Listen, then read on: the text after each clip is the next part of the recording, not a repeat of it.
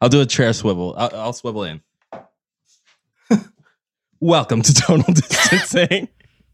Today we have a very special guest. We have Mr. Devin Whitaker with us today. Awesome guy. I play drums for his band Union Fool, but don't be fooled. He holds his own in that band and creates really awesome music. I've enjoyed playing it. I've enjoyed listening to it. And it's been just good to get to know him and play with him. And that's why we have him on the show today. So Devin, if you want to tell us more about Union Fool and yourself real quick, we'd all love to hear it. Sure. Yeah. Thanks for the intro and thanks for having me, guys. Big fan of the show. I've been watching through the episodes as you guys have been developing. It's been really, really fun and just cool to see everyone's perspective and everything. But yeah, I'm Devin. I go by Union Fool. Musically, we're a band, like a 4-piece. Kanam, like you mentioned, has been playing drums. We used to joke that he is the best drummer and best guitarist in my band because he's just obviously such a shredder. But yeah, so we kind of have like I'd say like we're like indie rock with like a pop punk aesthetic. So I was raised on kind of went through the emo phase in middle and high school, like many of us did, and really got into bands like Taking Back Sunday. I mean, from first to last, My Chemical Romance, all those guys. As per many of us did, it kind of moved on to get into indie rock a lot and kind of have come back to that as like, okay, I'm like almost 30 years old now. And Union Fool is kind of like my, it's like a little bit of a catharsis from like my younger emo self and like that, accepting that that's still a part of who I am as an adult. And it's kind of like embracing the fact that like, okay, we're old, but like we still have no fucking idea what's going on. The world's a complicated place. Like, in many ways, I still feel like that kid in high school. And you can kind of hear that in the lyrics and stuff where I played indie rock for a lot of years and, it was all about like poetry and, cool, instrumentation, whatever. And I really pulled it back after a while of like, I found that trying to be too complicated got in the way of people understanding the message of my music. And I've kind of just like gone back to just embracing this like super, super simple musical aesthetic of like, let's remove the bullshit. Let's make it so people can relate to it as much as possible. And sometimes you don't want to cover everything in layers of analogies. You just want to say like, I'm in pain or like I'm in love or whatever. So that's kind of the what led us to Union Fool here. I'm on, we're on Spotify. So you can just search Union Fool. That's FOOL. We are on Insta, Union_Fool, most of the socials and everything. We have a 3-song EP out that was released a year or two ago, but we've actually been working through COVID to release a new record. So we have some new singles coming up, hopefully a video and all sorts of shit. So, which Kanam, we need to have some conversations about, by the way. But I know. There's a bunch of stuff to talk about. But yeah, thanks for having me on. I'm so excited to talk music here. So yeah, no, it's funny. I feel like when you talk about aging into our music and what we play, that I was just editing a video, one of the videos today. Like that was like one of the things like came up, and it comes up a decent amount because Zach is our resident old man with the most old feelings. How dare you? I don't think he's even the oldest one of us. Yeah, wait, we did this last time. You're older than me, Zach. You're older than me. No, I'm not. How old are you? Yes, you are. How old are you? We're both 28. When do you turn 29? What year were you born? Whenever I fucking feel like Yeah, you are older than me. I'm not. I guarantee you I'm not. When do you turn 29? I'm gonna just give out my personal. Let me just say my social security number while I'm at it. I mean, you might as well, dude. Yeah, we gotta verify this. Yeah, are you I was just watching you? like one of your guys' most recent episodes is with an older dude, and he was like, "What the fuck? He said he was 28 and he's old. What the hell is this?" Yeah, no, we complain about all this stuff that is probably very, very anger inducing for people who are like, it's like when you're in college and like, I totally failed that exam. I got a 94, and you're like, oh, great, dude. Like, you really failed that. Like, that's the vibe we're going for. Just pure unadulterated self-loathing that's like not based in anything. And with that, let's base ourselves in our self-loathing with a toast. A toast to the lords and ladies of music. Please guide us on our musical journeys and be kind to us as we drink. Zach Hayes, who would you like to toast this week? Forget who I was going to say. Prabhu, who would you like to toast this week? Travis Scott. I think I've been really binging his shit and I love it. It's so good. All right. Just bumping on an eagle. Yeah. Devin, who do you toast? So this is a little bit of an unconventional one, but Lucy Dacus, I think. She works with she's just like a really solid solo musician. She's going on tour with Modest Mouse this fall. And she's just like, she was in Boy Genius with like Julian Baker and Phoebe Bridgers. And she's just like, she's in that scene, but I feel like gets like nowhere near the amount of credit that she deserves for just being like an incredible songwriter and musician. So that's my girl today. I think unsung heroes are our favorite to hear about. Zach, do you want to go or do you want me to go? Okay, I thought of someone. Well, unsung I don't heroes know like their Travis name, Scott. Yeah. Yeah, I would like or to Eddie Van toast- Halen. No. Everyone It's toasts none to of Travis those Scott today. important people. It's whoever played the guitar solo or just the guitar part on the Pokemon theme song. I would really like to toast to them. Just that today. one bend. Yeah. You know what I mean? So You sure it's not Slash? I was gonna pick Slash, but then I thought that would be basic, so I picked something very obscure. All right. You know, and I'm so gonna- obscure. It's so obscure that the only other guitarist that Zach knows other than Slash is someone whose Buckethead? name is unknown to him. He's just that other person. Just that other person that My did it. influences include Slash and the guy who played The un- in Pokemon. Someone the unnamed else. guitarist. Unnamed guy. Also, Zach, I saw you take a sip of that drink before. I hope you before- wouldn't notice. I saw that. We all You know, noticed. Oh, We I'm all holding noticed. this big ass mug here, waiting. Prove it. You can't All right. prove it. I'm gonna just toast it to George Benson so we can get it over with. Cheers, All right, guys. Please. Yeah. Cheers, boys. In all fairness, it's pretty hard to have a Smirnoff Ice in front of you without taking a sip. So, that'll do it. It tastes good. I haven't had a Okay, Smirnoff guys. Ice It tastes in good. a long. I've had a long day. time. That I just, toasted to the guy who that played just made you on the old. I Pokemon think theme you're not. song. Is that- None of no, your no, is- ideas made you old. You are old now. If you weren't old before, now you're old. because- Well, wait. How is he old? Because he's drinking Smirnoff Ice and talking about Pokemon. So, like, all this old shit. Yeah. Yeah, wait yeah, a minute. exactly. Is that a Pokemon poster behind you? Hell yeah. Well, kind of. It's okay, my face is just Zach, Thank Zach you for showing plays, us. Zach plays They have a nice competitive ring light. competitive online Pokemon. I'm not kidding. Wait, like, You really? remember how I've Burger tried. King Yeah, I've tried it with it. That's we were playing it for a little bit. Do you remember how Burger King was giving out like those sheets of like Pokemon cards for the first movie? Yeah. Yes. Yeah. Yes. Yeah, that's Of like course. all of them, but they're chopped up in frame. Do you have the That's Burger such a- King meal that's from awesome. that day? That might be worth something, honestly. I don't know. I got it at a garage sale. Zach's got the burger Um, from that day and like a little Yeah, I like have a the burger quarantined still. little It's hard. It's kind of like a rock, I guess. It's like the Krusty Krab.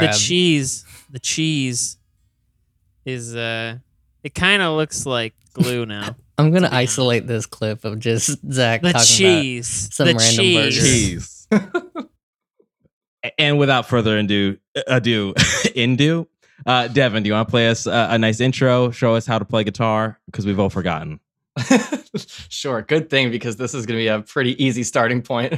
As I mentioned, most of the music is relatively straightforward, or it's not relatively straightforward. Like, it's more, I've embraced the idea that everything is made up of bar chords, and most people, when they're doing licks at some point, are really just derivatives of a bar chord in some way. So in that spirit, let's start off with the first one. This song is called Steph. It's by Union Fool, and Kanem knows all the words, I think. I But, don't know. I know where I sing my parts at the you sing like the first line and I come in on the second line. You, I wait, you see, sing I while you're see. playing drums? For emphasis. Well, He will. Oh, yeah. I was gonna say like that's some hard stuff right there. He I try. he makes it happen, that's for sure. So this one is the opening lick from our song called Steph that's out on Spotify.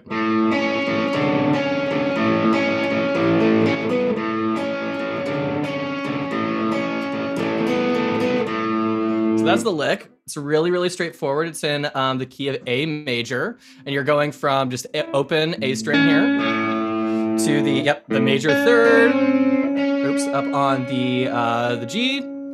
And kind of cycling back between that and the 5 or the 4, so the D. Oh, the open string on the D. And so really it's just 1, 4, 5, where it's just that's the main structure of it. So it goes up to the E? Yeah, so it goes you kind of go from 0 to from 1 to 4 to 1 to 5. So 1 4 1 5 1 4 1 5. And really, like when I do the little drop thing, this is just a bar chord on A. So once again, all licks are most licks are derivatives of bar chords, and here we are. No, it's simple, but like I've always actually kind of wondered how you play it, because I figured out like some parts of Misery, but like it's simple, but the way you kind of bounce off of it, like you don't think of it. So I don't like whenever I listen to it, it just kind of quickly like digests for me as like a very nice progression. And I don't really think about, it sounds so simple. Like I don't really think about that. It just digests very quickly and very easily as like a nice progression that you layer upon. Mm-hmm. Yeah. It's like it's a catchy little hook. Yeah. I think it's catchy. Yeah, this is definitely our pop single sort of deal. And yeah, kind of trying to capture that like, the youthful 145 thing, which is so prevalent in pop punk. So yeah, it's like some interesting stuff with picking where I'm going through and doing one string at a time on the first one. So it's, and then the second time we just do a pluck. So all in all,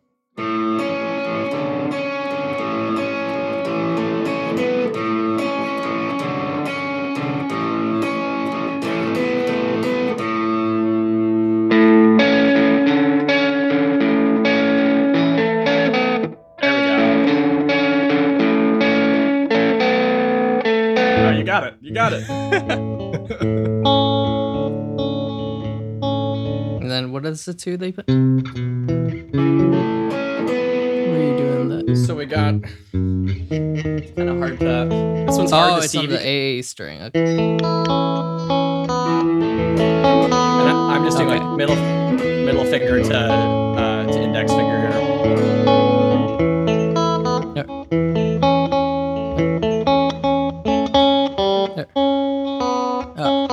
Okay. There we go. Do you go back? Do you go back to 4 on the G string, or do you play the open B? Sorry, at which part? So when you're doing like the turnaround at the end, do you go and play the 4 on the G, or do you play the open B? No, good question. That goes back to open A. Wait, no, I think he does play that note. Yeah, that note at the very end. Sorry. Yeah. Yeah, sorry, that's B. Yes, you're right. Is it open B or just on the 4? I use my index finger to get there. Sorry. Okay. So I have that on the G over here, the G string. Yeah, the flexy fingers. It's hard for me. This is a hard one because your fingers are all just like on 2 frets or whatever here a little bit. I would cheat. No, and that's the thing. It's like I feel like you can play it both ways, but there's always like how does like the original person play it versus how maybe like people that might cheat and go to the B string play it, Mm-hmm. and it's a simple thing. I was like, wait, it's just the B string, right? But I guess it sounds different too. Is like an open string versus like playing a note versus like a hand or pull off or something. Like they do matter. I feel like the funny part is too, a lot of the times when you write something, then someone else will do an interpretation on it. You're like, oh, that's a way easier way that I should have just fucking done it. I'm just realizing that right now, like, oh, the B is right there. I never even noticed that, honestly. Well, wait, but out of curiosity, do you play like a busy? Like I like to have my hands busy when I play guitar. So like naturally that doing that to the the B B on the G string like is more appealing because it keeps my hands like moving more, and I just like that feeling more. So are you like also kind of like a busy? Do you feel like you tend to towards the busyness as opposed to like the simple like, oh, I can play the open B?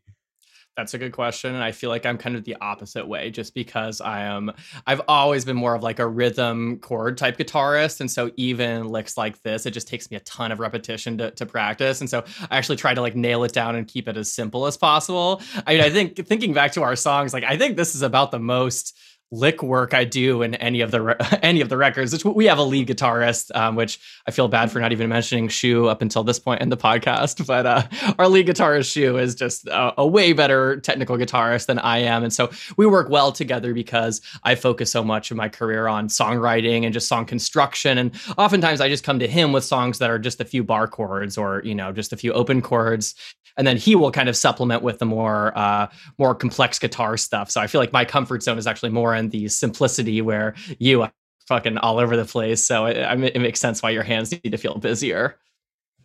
Well, I feel like the busyness lends to like kind of some satisfaction, but like to your point, well, like the catchiness that like Zach noticed, like I don't think my stuff comes out like as catchy because you just get to the point and the meat of like what you're trying to say, both playing the guitar and also like both with your words. So I think there's something to like learn from like just sometimes just like keep it simple or keep it concise, not even necessarily simple, because like simple can somewhat be downgraded, but concise is different because like it gets a point across. And I think the way you play and when I've heard what you play, it always just gets a point across and it works really well. Because I think I read somewhere that was like complex is not equal to complicated. Like there's something of that sort of like you can write something that's intricate, but not. It's still really hard to write it like that. That riff that you just wrote, I could remember that. I'm gonna remember that when I go and eat dinner later. Like I can hum it, and like that's really hard to do. So that's really cool. Yeah, well, I'm curious at your guys' approaches. Where like I think over the years I've just found that when I try to add complexity for the sake of like, this isn't interesting enough, or this needs to be whatever, like I found I've ended up shooting myself in the foot more than actually like helping with that. And so that's kind of why I've gone back to like, I mean, I think back to my guitar lessons in high school, so much of just like writing out chord progressions with my guitar teacher, 1, 5, 6, 4 or whatever. Like, and so I found it helpful to just deconstruct into like, okay, let's not pretend the song is more than it is. It's okay, 1, 4, 5, or it's, a 4-chord song, whatever. Like, I'm curious how you guys approach that. Like, I've kind of gone chords first and structure first, just as I've like kind of become a student of song structure, and I kind of try to break songs down into their different pieces. But I think that's a different, I think, that tends to make me forget or not put in a lot of emphasis on complexity. So how do you guys approach things like songwriting from that perspective? Are you writing a lick and then writing around it, or do you come up with something simple and get complicated, or is it reverse or something different than that? How could less be more? What I find funny is like, I think we all have our strengths, and we all play lead guitar from time to time, but like in the trio of me, Prabhu, and Zach is the most like lead prone guitar, and then like Prabhu's like the metal riff master, and then I'm like the more like blues hard rock like riff master, and then I just happen to be able to play some lead stuff. So even when like you say like I'm the best drummer and guitarist in your band, maybe, but really like Shu is really good, and then like right here, like Zach is really good at like the things that I would say I tend towards when I'm playing lead guitar. As far as like songwriting, I'm actually one thing I'm curious about, Zach, when you approach a song to like learn, because Zach, you don't write as much, you end up playing and gigging with bands, right? Of actual like structure, in terms of like song structure, no. The few stuff that I've like written parts for, like they always just show up with like the bass already, and they're like, okay, here. Like, but do you play something over this now? When you learn a song, do you like really try to focus? Like, because if I'm learning a song, I go down and write down the structure, especially if I have to learn it quickly. I write the structure out so I know like a little bit like that pen to paper memory of like, okay, the intro's here. Chorus is here, verse is here. It has like 3 verses, and it's like kind of like maybe a ABBA structure. In hindsight, no, I don't. Interesting.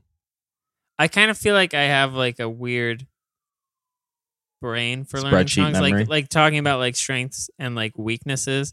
Like I think my strength as a guitar player is that like I can retain like a lick, like I'll learn it and then I'll just remember it, like at least in the short term. I think I used to kind of write it out, like structure it like that, but I don't really do that anymore.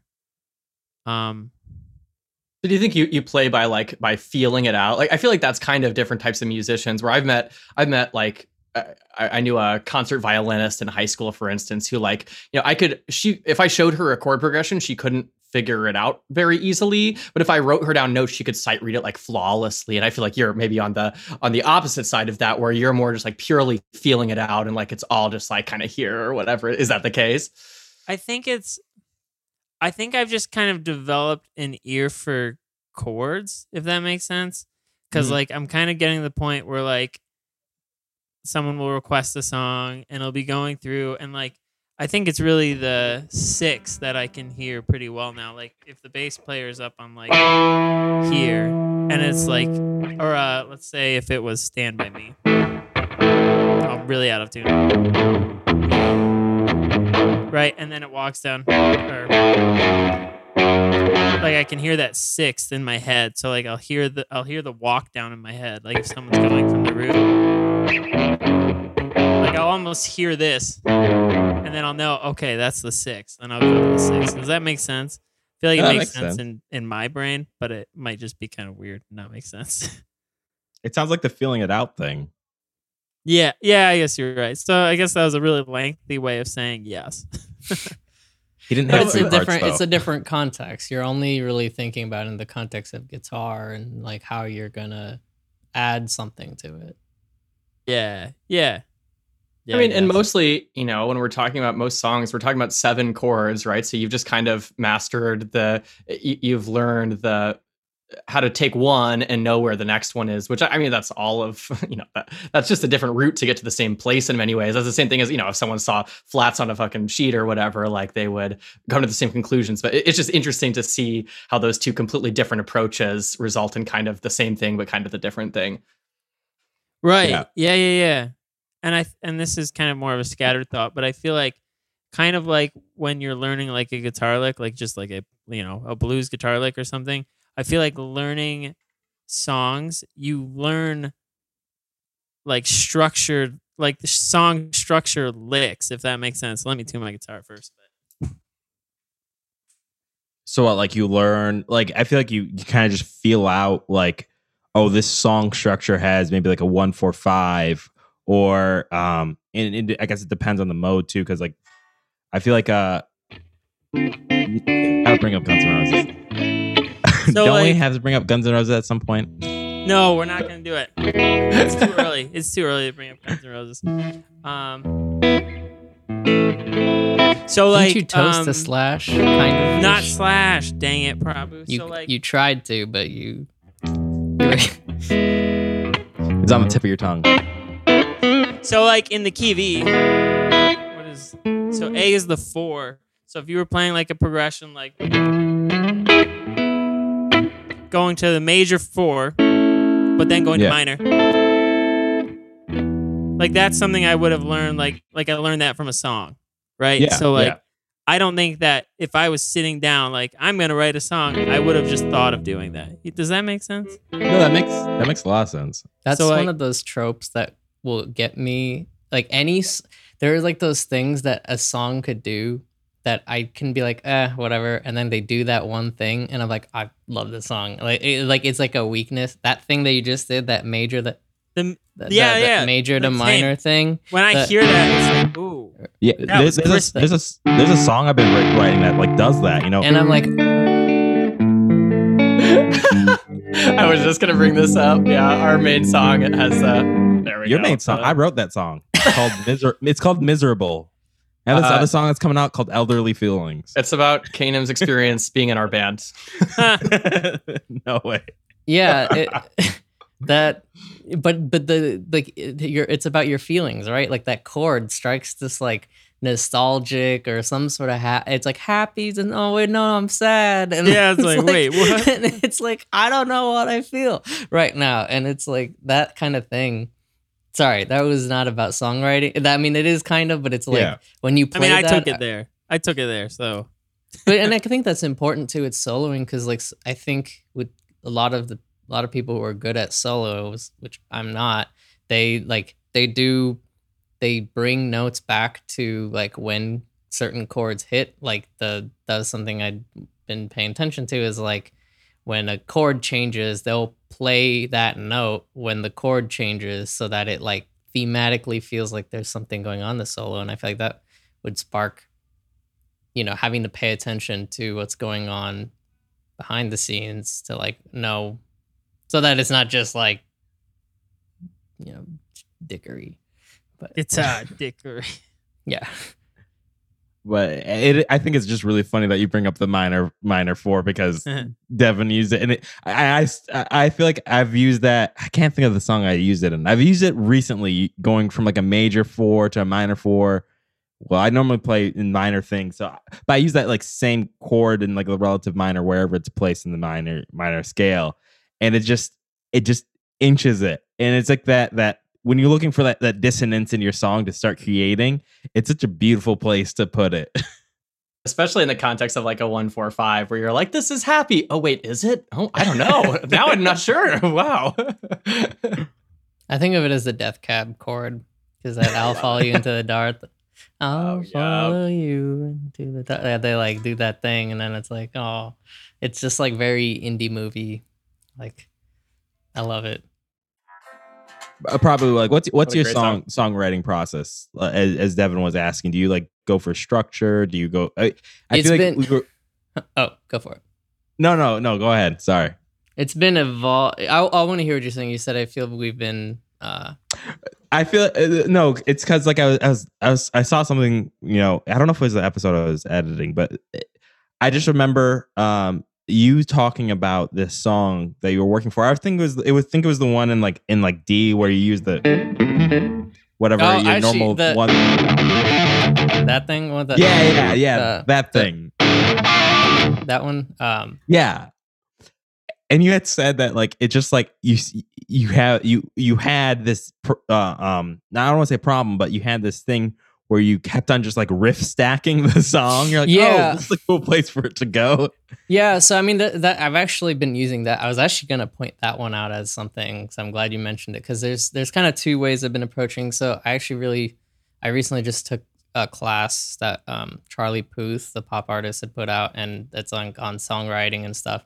I learned a lot from that because it's interesting how it kind of transcends genre. It's like it's really just about like sharpening your skills on like telling a story, which I suck at. I do mostly instrumental stuff, so it's like to me it's more about the sounds I choose and all that kind of stuff. But one of the things that he does that I'm starting to do it's so much easier is start with the chorus, just write out a full chorus and then just break it apart. And that's what I've done with writing beats. I write a lot of like hip hop beats and stuff too. And I always usually write all the full, what do I want the final beat that I'm going to like be like really jamming to. I try to write that first rather than figure out how I'm going to layer everything, go all out and then take away because it's usually easier.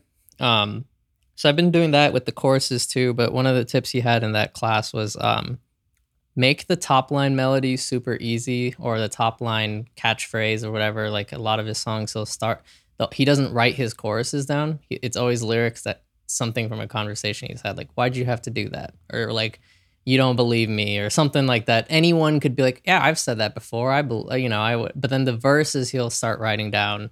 So it's kind of starting with the most simple thing, and then, but he said like, do the fun, really nerdy stuff in the back, so that you have fun while playing it, so that you're not bored. You're not just writing simple music, but the top line melody, let the listener go and jam out to that. And then you're out here doing these chords and stuff like behind underneath that.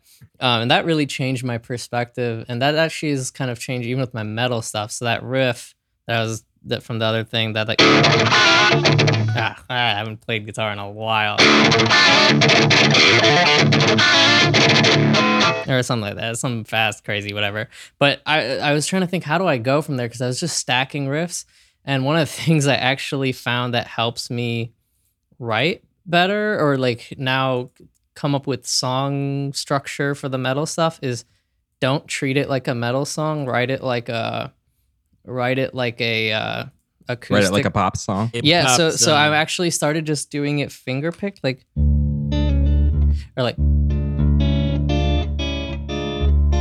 and then just so really simplify it. And that's kind of the main structure of it. So then when I go to a chord, and to me, if I build to a chorus, I want to keep that same theme of that weird. Then I can add the. It's becoming a System of a Down song. And the thing with System of a Down that's so good is that Darren Malakian he's a riff genius, but he's a songwriter, and that's something that like I didn't pick up from being a super System of a Down fan. That I just picked up the like 300 BPM, like the like how to like jerk off your guitar, but like I didn't really pick up the like the more intricate stuff.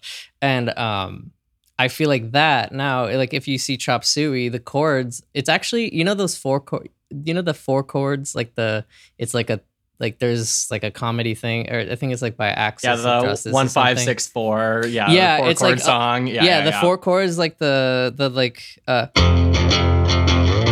or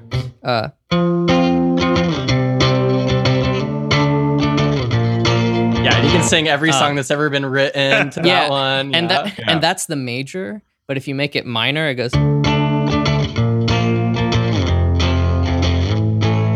And if you take Chop Suey, the why have you forsaken me?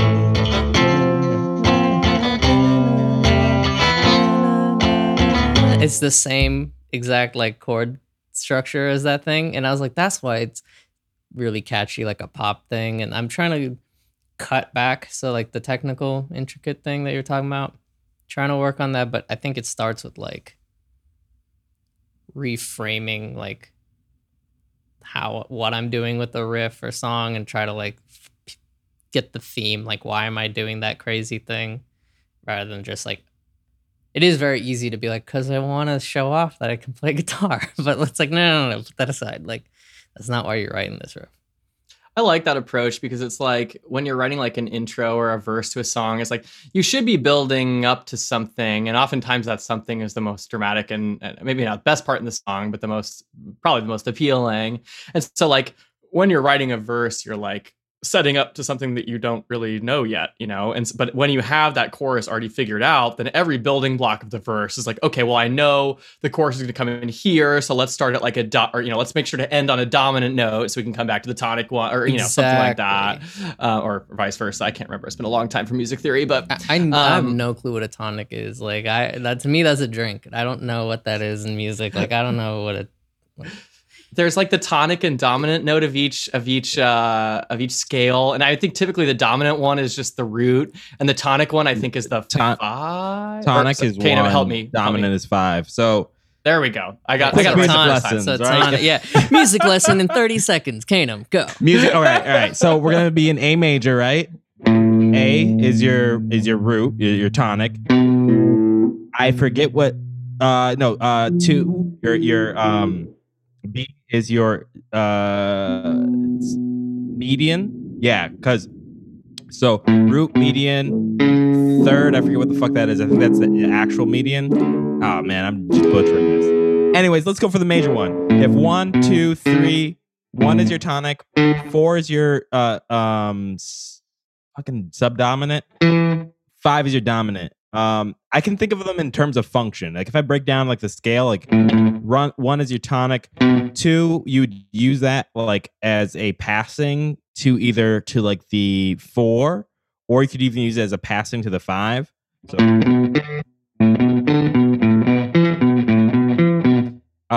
4, you normally use that as like a leading up to the 5, and then like something like the 7 it has a very similar function to your dominant. Yeah, because I think the 7 is a dominant. It normally, like a lot of times if you're in a minor scale, like if I go to A minor, I'll do that a lot. Like if you're going from G major to A minor, it's like using a similar dominant function that's found in a lot of like minor music. And that's your 30 seconds of butchered music theory. No, that was so helpful. And like for instance, like the riff that we learned at the beginning, like it's like goes up to the 4, then ends on the 5. Which is like that's the dominant. No, that's the tonic note. No, God damn it, that's the dominant note. Which means that it like wants to go back to the 1. You know, as you hit the 5, you're like, okay, it's ready to come back down or whatever. Yeah. I mean, and this kind of gets at some interesting stuff. Like, I mean, this is kind of like very related to what we've been talking about. Of just, I feel like I started off very much as like a by ear musician. And like I did learn some music theory. I started with like piano lessons or whatever, but I really learned guitar by ear.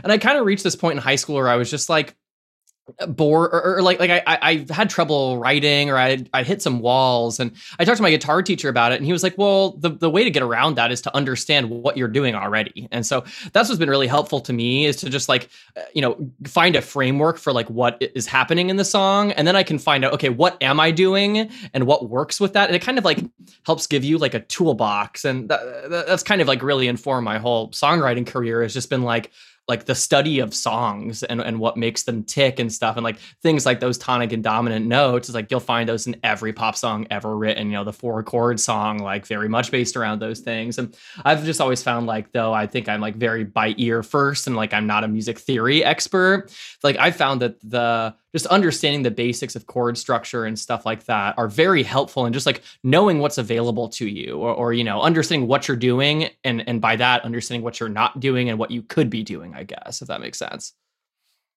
Yeah, I feel like when you talk about music theory, like I started getting to music theory in college after probably like playing guitar for like, I don't know, 5-6 years or something like that. And to your point about like the rut, is like, if you don't understand kind of how things are put together in other contexts, you can get into that rut. I mean, I feel like I have the very classic of like, I think from the music I listen to, right? I could have like a verse based in like the tonic, right? That always starts on the tonic.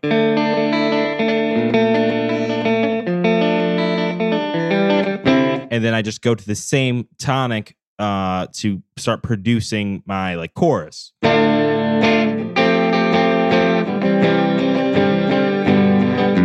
Which on the face of it isn't like bad, but like you can like add like a passage in between.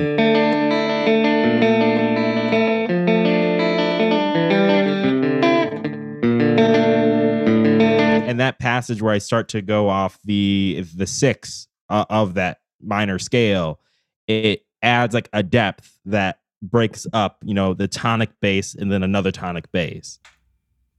Yeah, that sounds like The Pretender by Foo Fighters, by the way. Do you know that song? Thank you. Yeah, of course. I say I'm not like the other. Oh, Foo Fighters played in New York recently, which I didn't see, but I think it's cool that they played. Sorry, Devin, I cut you off. You're going to say something that's not about the Foo Fighters. Oh, I mean, I was just going to ask Zach, as coming from like the, coming from more the feel it out side of things, like, when you're in a rut, or like when you're looking for variations, like how does that go normally? Just because I feel like I've kind of trained my mind to go away from that, but I kind of like miss I don't know. I feel like sometimes by understanding too much, you can almost get stuck in this opposite rut, which is like, okay, well now I'm just putting everything into boxes and I can't think outside those boxes. So I'm curious what you think about that, Zach, and like how your approach differs. I mean, it's different because I don't write a lot of music, but I think I always find that when I'm playing my guitar and I'm like just not into it, you know what I mean? Like I'm playing my guitar because I know I should be playing my guitar. I find that I often become inspired again once I learn a new like lick or a new song. I feel like that's the only way for me to be like, okay, now we're cooking with gas. Like I try to learn something new every day. I don't always do that, but but I try to incorporate that, even if it's just like 30 seconds to like, learn some new, like, like, oh, I didn't have sound on, but that's okay. Some like noodly chicken pickin' blues lick or whatever. Like, there's always just something new. Like a couple weeks ago, I was working on some Eric Clapton song, and there was like this lick that was like, it was like,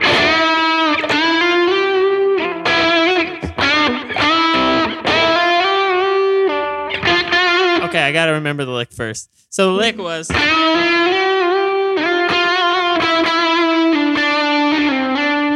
so it does like that bend tap thing. And like, for whatever the reason, at that point in time, I was like, this is the coolest thing I've ever learned. I was like, all like excited about guitar again. I haven't touched it since like 2 weeks ago, but I don't know. For me, there's just something about learning something new, I guess, that always kind of re-inspires me and pushes me past like those boxes, so to speak. Well, you're not just playing this all the time?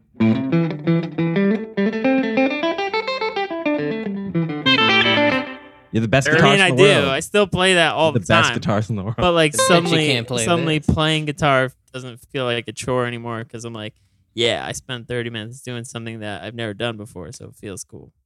So I don't know. There are other types of scales besides type 1 pentatonic? No. There are none. Nothing that works. Okay, cool. Just Not to me.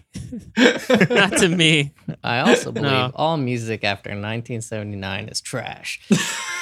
Who invited Dad in this conversation? That's like a playing style and preference thing. I feel like for me, there's no other intuitive style for me. Does that make sense? Maybe. I'm also just obsessed with Slash. We'll just cut to it. So, all right, that's my real problem. Thanks, Devin, for being on. We're gonna talk about Slash. No. Let's talk about Slash. What are your opinions on Slash, Devin? No, don't answer that. This is not some Slash, weird, obviously. I don't want this to be some pyramid scheme where we front that we're actually a podcast, and then you come here and it's really just like join us. Yeah, join us. Slash or Buckethead. Slash, yeah, Devin. Slash or Buckethead. Make your choice. That seems like a relatively easy choice. Thank you. What's your answer? Ruh-roh. Well, I mean, it's based on not a plethora of knowledge, but I mean, Slash is the OG, right? Like, you gotta kind of value it, right? Yeah, no, we're good. We're good here. So let's continue. Well, actually, Zach, when you said like you learn new things, when you kind of talked about like how you that kind of gets you out of a rut, but also before when you're talking about like I think it was the E chord to like the 6 chord that like kind of you. Oh no, it was the E chord to the like 5 that goes. I mean the 4 that goes minor, right? Yeah, both. Oh, both. Okay. What's something that like you've picked up in like music, Devin, that like you've like been like, oh, this is my idea now.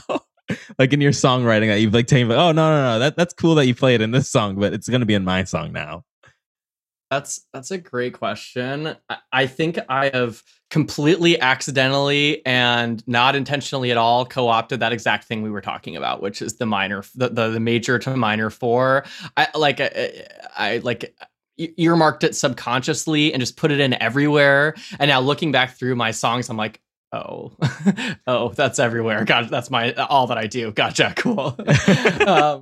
I mean, part of the benefit and maybe part of the downfall of just like becoming like every song, when I listen to a song, I'll subconsciously just start to deconstruct it or like just start to understand the chord progression just because I'm interested in what and I want to learn from each structure and what they're doing. But what you I think start to realize with that is that even as complicated as the song sounds, most of the time it's pretty fucking simple, and there's really not that many variations on the chord progressions that are popular. Obviously I listen to a lot of indie and pop and pop punk stuff, so there's definitely like genre considerations there. But there's a lot of just like going from your minor third down to your major third and switching back between those things. I've been making electronic music recently. So much of that is just major third to minor third to minor third over and over, or sorry, major root to minor third. So I don't know, like I feel like I've co-opted the 1-4-5, the 4-chord song, your 0-3-4, whatever. Like part of what I've kind of just learned is just that, like, even as complicated as songs get, oftentimes they can be deconstructed into these parts that at the end of the day are super, super simple. So I think in many ways I'm just a student of simple chord progressions and trying to make them sound interesting in different ways. So you're a singer also and guitar player. Did you play guitar first or sing first? It's a good question. He was born with a mic in his hand and six strings on or his... rather than even sing, let's say writing your own lyrics and songs. That's a good question. I think I've always sang as by default because I liked writing songs and because no one else would sing my songs. So it's like I would, I think right, exactly. So I feel like, like I wouldn't introduce myself to someone and say that I'm like a singer, like that just like doesn't even mesh in my head or whatever. I think I've just sang as a conduit for songwriting. Like I started off with piano lessons, which I've despised growing up just because we had to play classical music and stuff, which right now that sounds sick. I'd love to do that. But, as a 10-year-old or whatever, wasn't super into it. And then just started to play drums from there. I played drums in my first band, and that way just got like a really solid rhythmic background and a solid theory background that kind of helped me like get into guitar, bass, the other instruments and stuff. But really, like one of the other aspects that, and Prabhu and I were talking about this before we got on the phone here, but like production has been a huge part of my musical upbringing, and that's something I wanted to talk to you with you guys about. Is just like I've also found that rather than having every song, finally, we're not ready just for it. Guitarists on this show. Get ready to get nerdy here, but we don't have to talk about plugins. We can talk about pedal, or we don't have to talk about pedals. We can talk about plugins now. Fuck yeah, let's go. Yeah, so like I feel like production also provides you this route where. And I started producing when I was like 12 or 13. I got some DAW online, from a friend or something like that, and just started pressing buttons and learning to write songs digitally. And that also helps you really figure out song structure. And like, I think that has really been a huge part of my background is like, it never had to be about how good you were at guitar, which was like kind of a cool thing, a nice thing, because I've never been, I spread myself too thin and like tried to songwrite and play guitar and play bass and do all these things. I never got quite very good at any of them, quite frankly. But through the whole process, don't downplay yourself.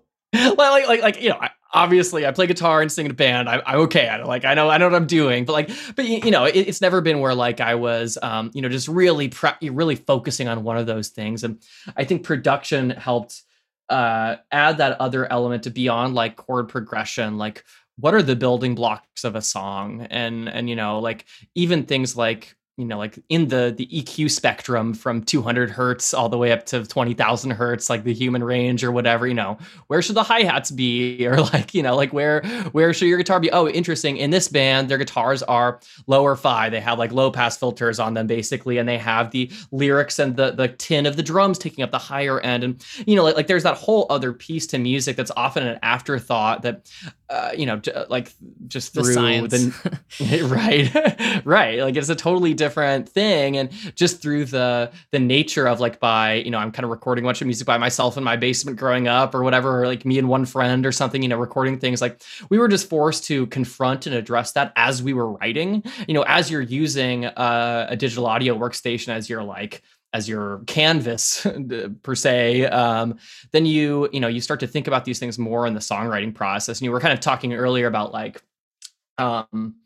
starting with the chorus or whatever. Like I found it somewhat helpful to start recording something first, because then you notice all these things that you wouldn't otherwise. And the literal like audio spectrum construction of the song, which is a huge part of it, becomes more forefront and can kind of unlock some interesting doors from a songwriting perspective. So that's kind of been another interesting angle that's kind of informed the way I learned about music.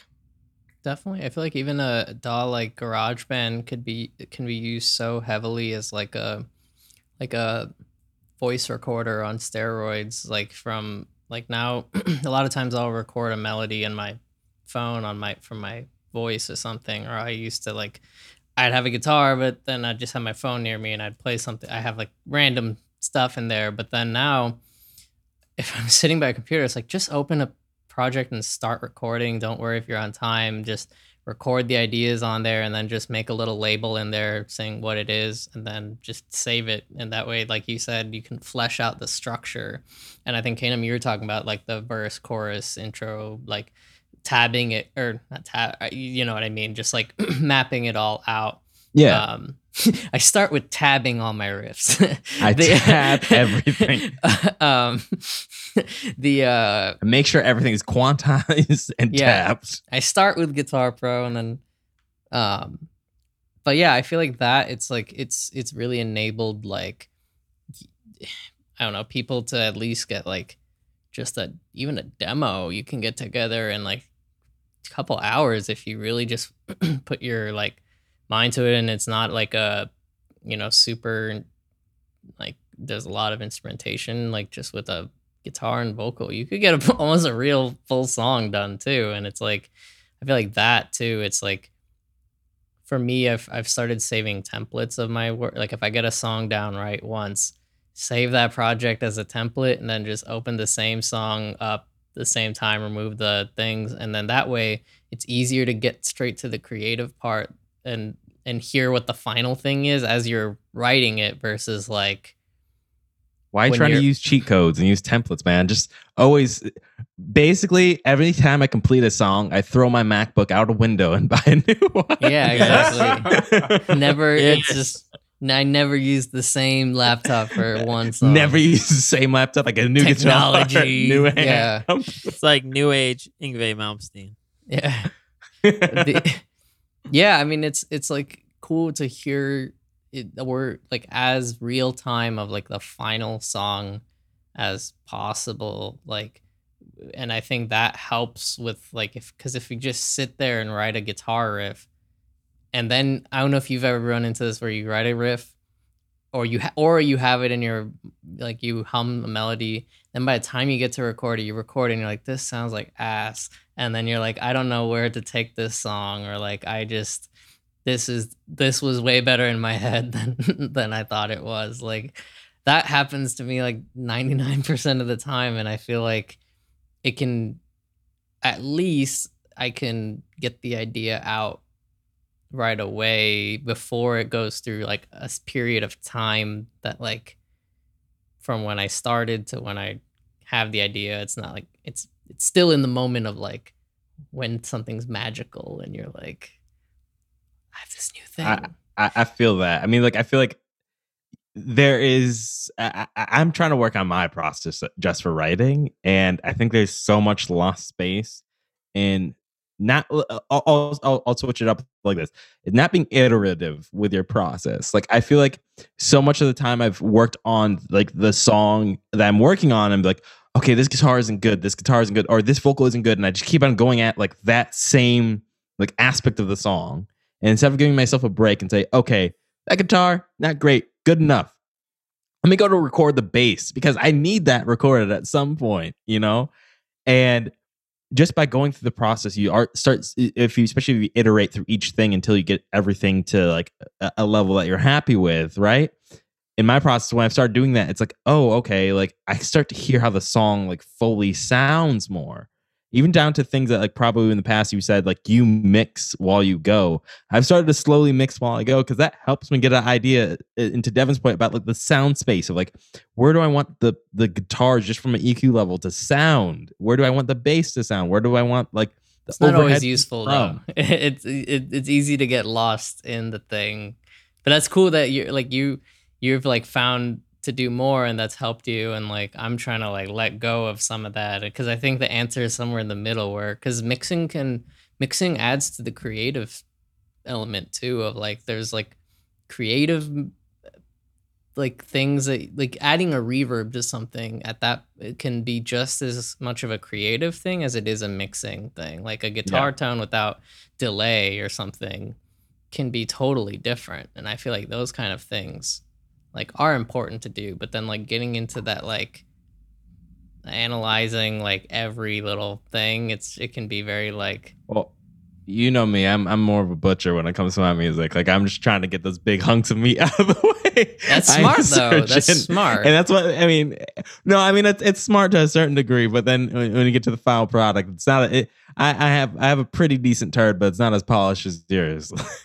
I think stylistically, it makes a total difference, like what kind of music you're playing. Like, probably, I feel like that makes a lot of sense if you're doing a lot of metal, where like it has to be so fucking meticulous, where every note has to be right on line with the double bass drum or with whatever else. That it's like That's the why precision I really record at matters. Yeah, Kingdom gives me a lot of crap because I'll record things at 60 BPM and I'll go pause.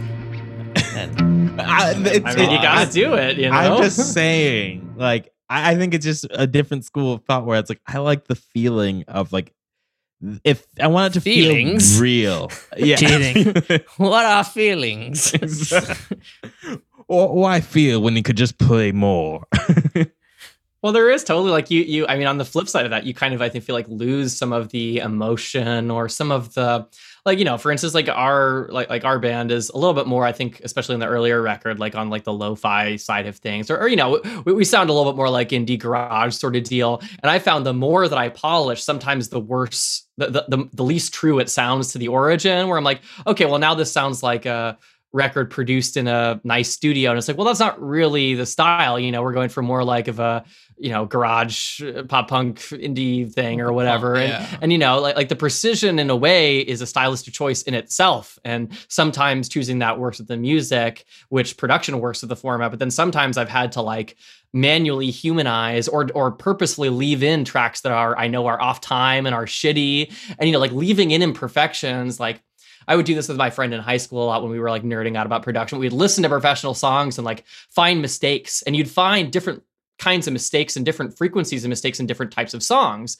And we would even listen to like, I remember we were listening to like an Adele song, and there was like an Adele song once we're like, she's off on this note. And we'd like listen to it over and over again. We're like playing piano notes, like trying to figure out what she's doing, whatever. We're like, she's fucking off on this. It's like, well, yeah, she has like this like bluesy style where you don't always want to be pitch perfect. This is not Kesha or whatever. And, like the imperfections are just as much of an important part of music. And that's, production is like, I feel like the medium where those really stand out, which is just yet another variable you have to fucking deal with in all this stuff. So do you record? Oh, sorry. Go ahead, Ken. No, I had a quick question with like that imperfection thing with recording and also with playing. So have you guys ever run into that situation where, I mean, obviously I've run into it because my timing can be off.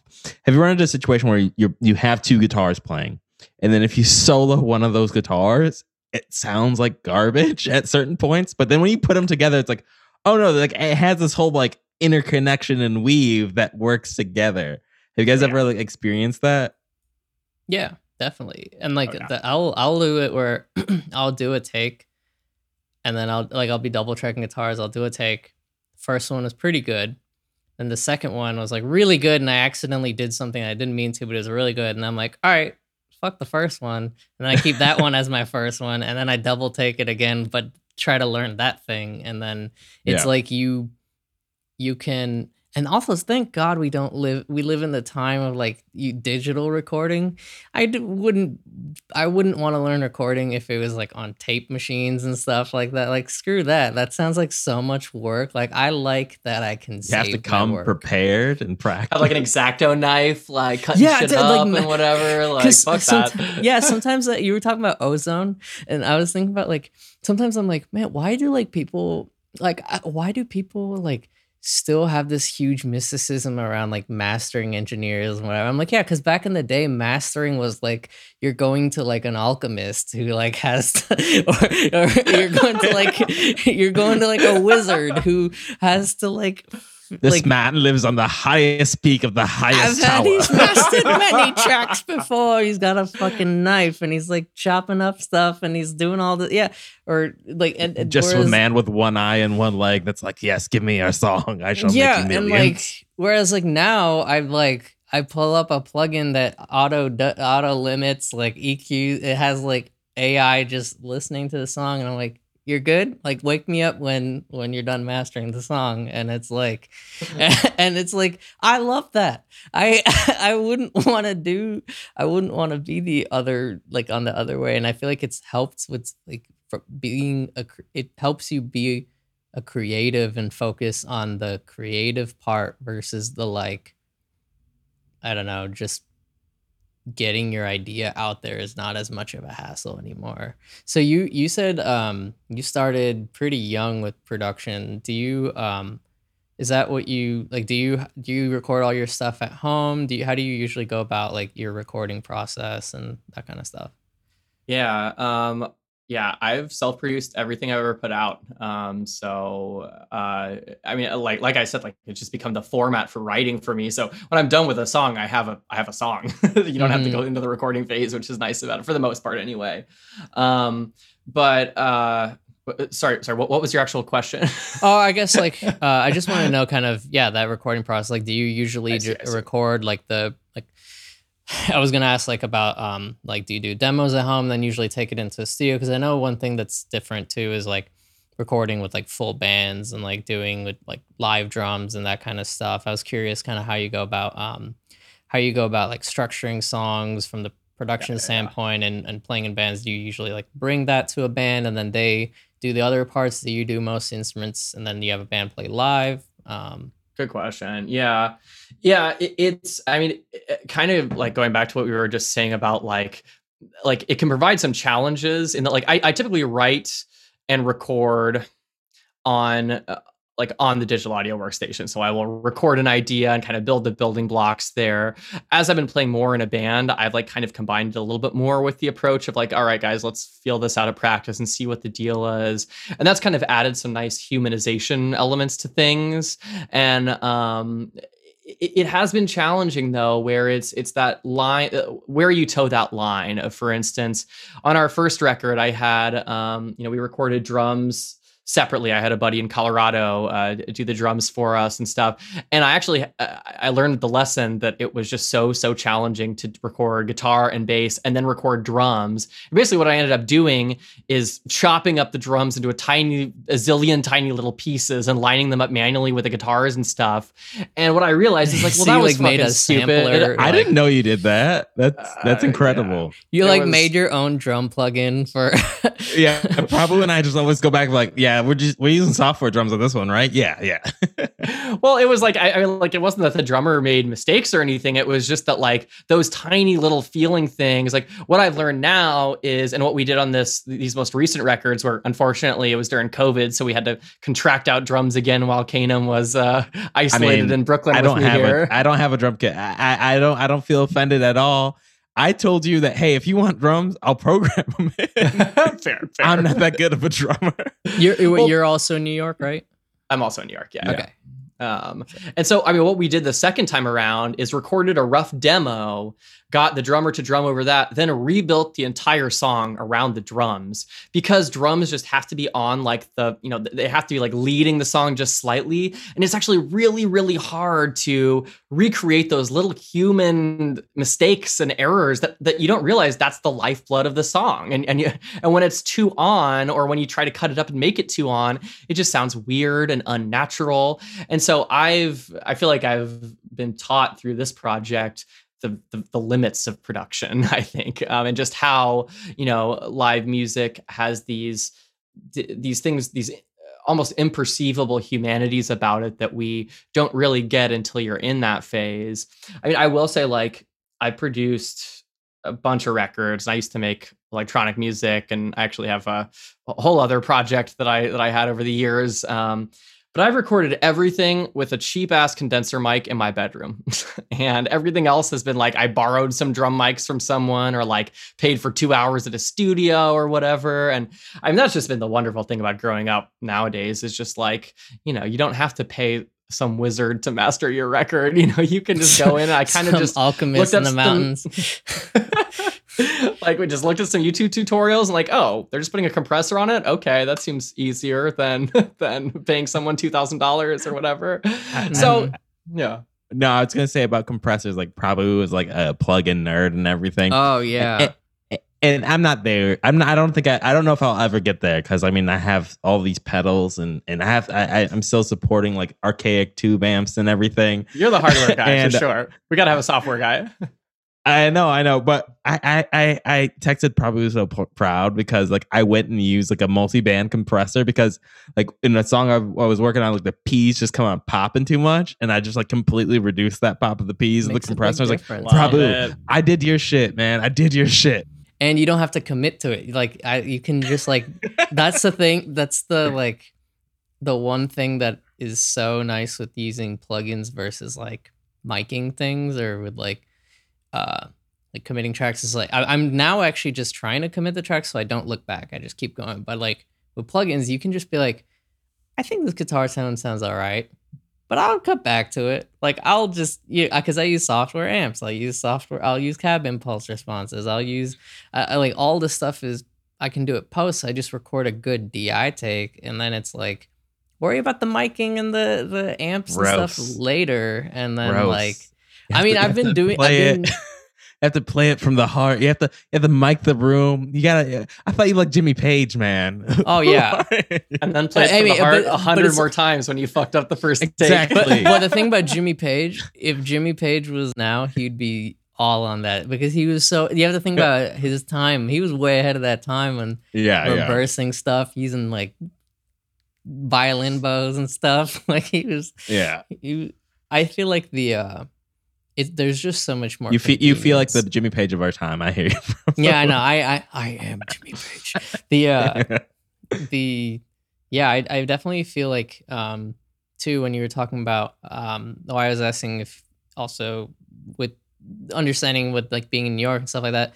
That's one of the things of like I feel like being in a city too. Like I felt this when I was in college, but it's so hard, I feel like, to find places to play drums where like, so for like my band, I live in Texas, like people have houses and like there's, space and it's like my band practice. I'm very lucky because we practice at my bassist's house and he has a drum kit. We use electronic kit, but we can use a real kit if we want. And then like we can have all our stuff there. But like, so from a recording standpoint, I feel like, even then it's like, just like now you have so much less space that you need to like really worry about with being able to run all your guitars into a direct in, and like really the only thing is anything with a mic, and even the mic, like your vocals you could record at home. Have you like worked in studios or like is that Yeah, I interned at a studio in college. I actually majored in like audio production for a semester or two. And my output from that experience, I worked at a gray studio and they were super cool and like gave me a lot of opportunities and stuff. But my output at the end of it was like, dog, I'm doing a lot of the same shit at home, and I have a Sony Vaio and a AT2020, and it sounds not all that different, to be honest with you. A lot of it are, soft synthesizers and like, drum samples and like I mean, to your point that the space thing and the drums thing is the constant challenge. I think I've gone towards electronic music just because I didn't have that capacity or didn't have a drummer. And, and Kanem and I practice in a place called the Sweatshop in Brooklyn. It's like a place with a bunch of it's called maybe not a great name. Very stressful. But it's like it's just a place. I hope it rises again.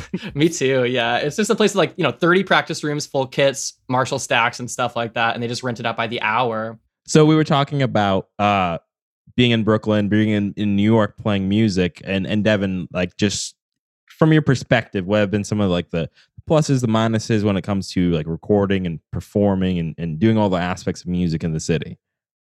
Yeah, that's a good question. I mean, like, I feel like in many ways I moved to Brooklyn to be close to music and just to be where it's all happening and stuff. I mean, like the positives, it's just like the most insane show calendars of my life. I've spent, half my fucking paycheck on shows all the time. And especially now that things are coming back, like, I mean, truly no better place to be. It's been such a, I've seen everyone I've ever wanted to see here. It's been awesome. I used to live in Chicago, and Chicago, like, being in the middle of the country, a lot of bands would skip it. And so there'd be these huge national tours. They'd be like, fuck yeah, we're going to see Radiohead, whatever. Like, they're going to Austin, but not to fucking Chicago. Okay. No offense, but a lot of stuff like that. Texas. And so just being in New York where it's, where everyone has a tour date has been awesome from that perspective.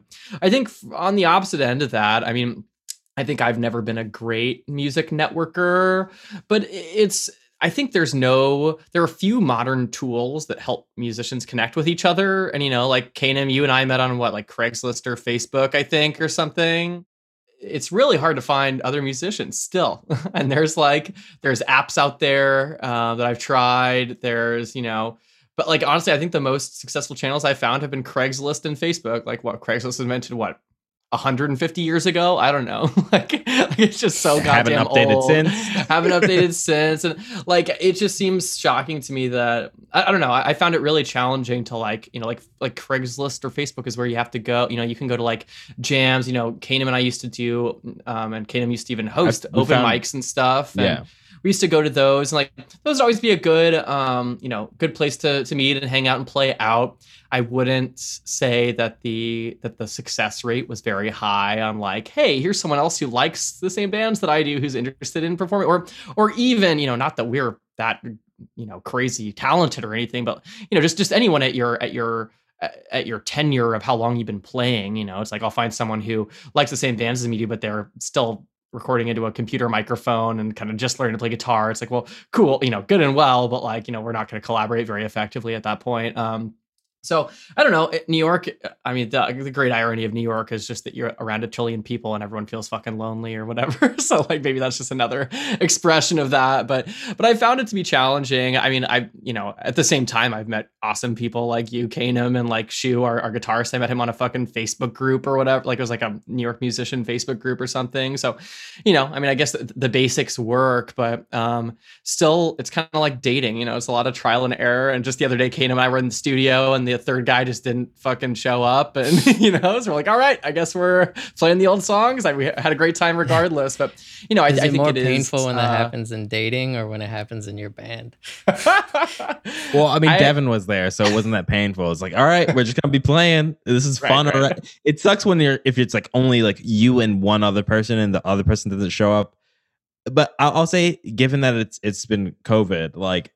And we've mostly been in lockdown. When I was in a practice room for like maybe like 10, 15 minutes before this last drummer I played with showed up, I just had a ball. Like I just had 2 huge amps. I did a stereo out for my pedals, and I was living the life. So even if that person didn't show up, it was just like an awesome, I get to play. I would have had an awesome loud like 2 hours.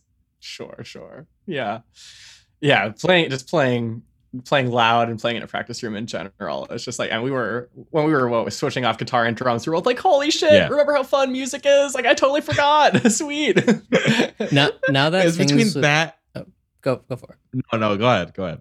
I was gonna ask, now that things are opening up with COVID, do you feel that it's hard with like for like a year, a lot of musicians who've been pent up inside who haven't been able to play? Do you feel like there's been a surge or rush of everyone wanting to get out there into the scene and book a show, and like it being kind of congested? Or because I've been feeling that with like, not even in terms of music, but just that like FOMO more so than before, because like a year of no FOMO, and then now it's like, oh my god, people are hanging out again, and like it's like, I feel like especially from a music thing, there's so, like my Ticketmaster email that I get, I'm like, there's so many shows I want to go to, and like I feel like everyone's just booking.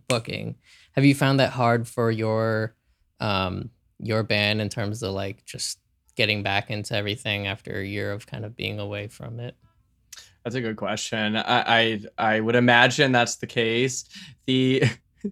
Our band was in such an interesting place where we started up, I don't know, 9 months before COVID, 6 months before COVID, maybe. And our first show was literally the day of lockdown, but literally the day of. We were like I remember the day before, March 15th. Like being like, I don't know, man, This seems like some Ebola bullshit, like whatever. It's probably going to pass over and not be a big deal.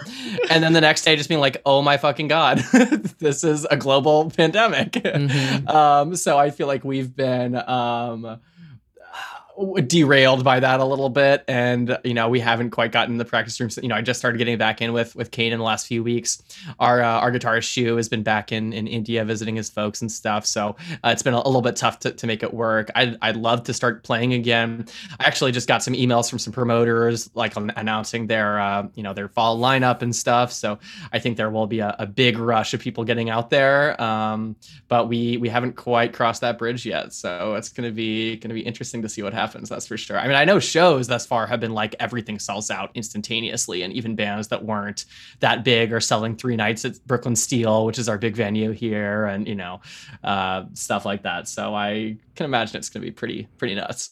I'm pretty sure like the Bowery had like a huge line out in front of it too, like the past couple like weekends for anyone that was playing there. I've seen the TikToks of like just every bar in New York City, a line around the corner and whatnot. It just kind of sounds right. Do you guys have any material that you can announce that like you're working on or you're putting out, or outside of live performances and stuff? Yeah, so we have we're still kind of figuring out dates and stuff, but we're in the final stages of finishing recording an EP. So we have 2 singles that are gonna be coming out over the next few months here, and then I think a full kind of maybe 4 to 5 song record to follow. So got a bunch of new pop punk jams, and hopefully we'll be playing some shows off the back of it, but still figuring that out. We're talking to like album artists and stuff like that right now, so it's in the works, but we haven't quite set a release date.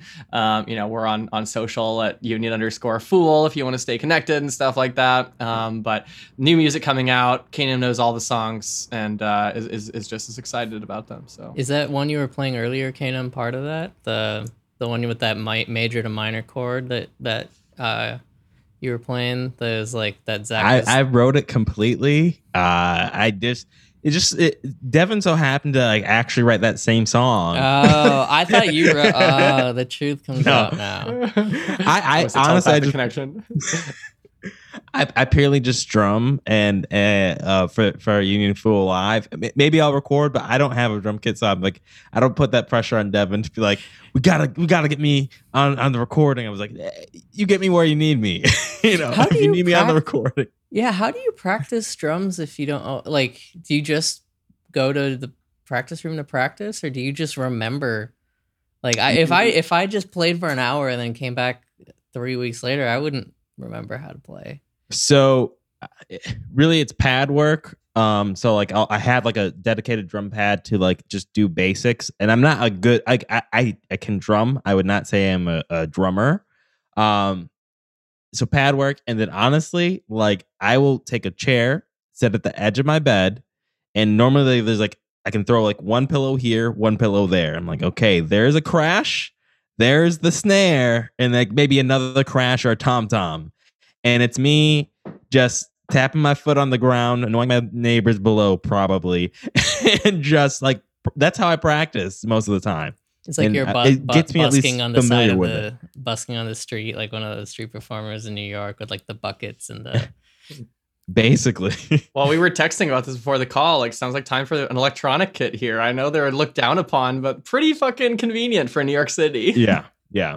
I mean, I feel like electronic kits. I feel like if you're not primarily a drummer, it's like, yeah, why wouldn't I get an electronic kit? It's quieter. Like to me, I'm like, yeah, that I can't have a drum kit. But like, I feel like from what I've heard of certain, like some drummer friends and stuff, they're like, no, I don't want to like, why would I play that if it's like takes away some of the joy, I guess. Yeah, when I was playing in a band in high school, my friend's parents like begged me to get an electric set, and me being like an asshole 16-year-old was like, fuck no, it ruins everything or whatever. But like, so I remember some purism about it, but it is a hell of a lot more convenient, and you can put headphones on, which you really can't beat in a big city. And you can quantize. That's all I care about. You can quantize. You're just in it for the MIDI. I see what the deal is. Yeah, man, I'm all in it for the MIDI. No shame. I will write just the basic thing and then just fill it in with the 30-second note kick drum. I play metal. I'm not gonna do that with my feet. I'm not even in shape to do that. So Fair point. I feel like metal drums, you have to be like you have to be able to run at least a 5-mile minimum. Like I feel like those people, their like legs are just like All leg day, every day. all leg day every day. And they keep it on time. I've heard that the bands just will like just type it in and just do Hell the yeah. kick afterwards. Cause it's so, you have to be exact and it drives the whole song. And it's like, okay, how are you supposed to play 16th notes for 3 minutes and do it perfectly? I don't understand. Drum triggers too. Like you just load it and then just just the machine gun. This is why we love production over here. Beautiful. Yeah.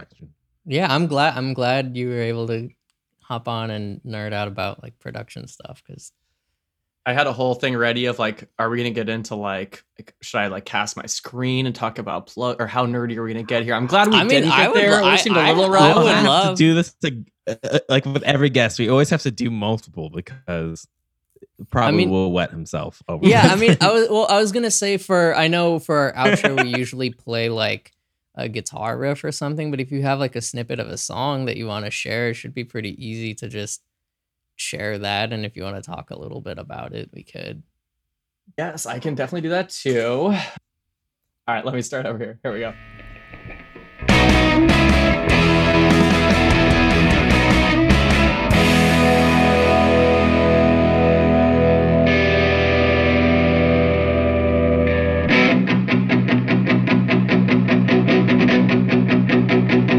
It's been a decade since we were in college. Don't used to feel like a degenerate. Get my shit together, swear to God I've never felt like such a prick.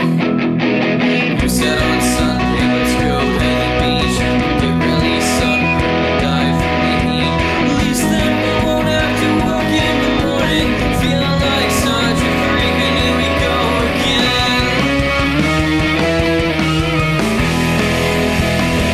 We were supposed to be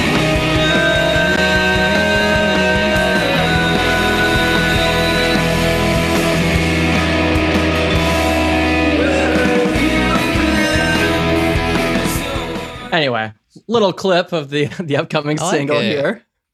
Thank you. Reminds me of like early Green Day or something. Like, Oh, I can see it. Yeah, everyone who hears the songs are like, damn, this brings me back. I'm like, perfect. That's exactly what we were trying to do. Fuck yeah. New life. gotta bring my Exactly. Vans shoes out and like, Yes, like, the moccasin ones, the ones Yeah. that didn't have ties on them. yeah, exactly. The ones with the little checkers. Like, fuck yeah. This Yeah, I'm about summer at Warped Tour.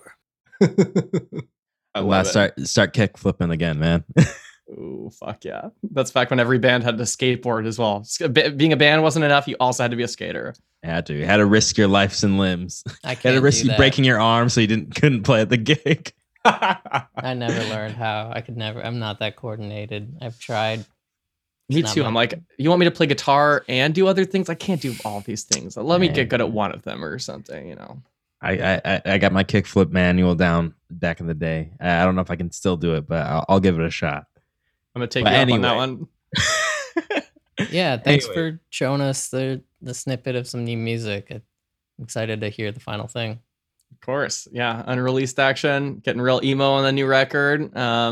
Not sure when it's coming out, but it will be within the next month or so. So stay tuned in at Union Fool. Well, thank you, Devin, for being on. Thank you for everyone listening to Tonal Distancing. Until next time, keep playing guitar and keep enjoying music. Thanks so much for having me, guys. So much fun.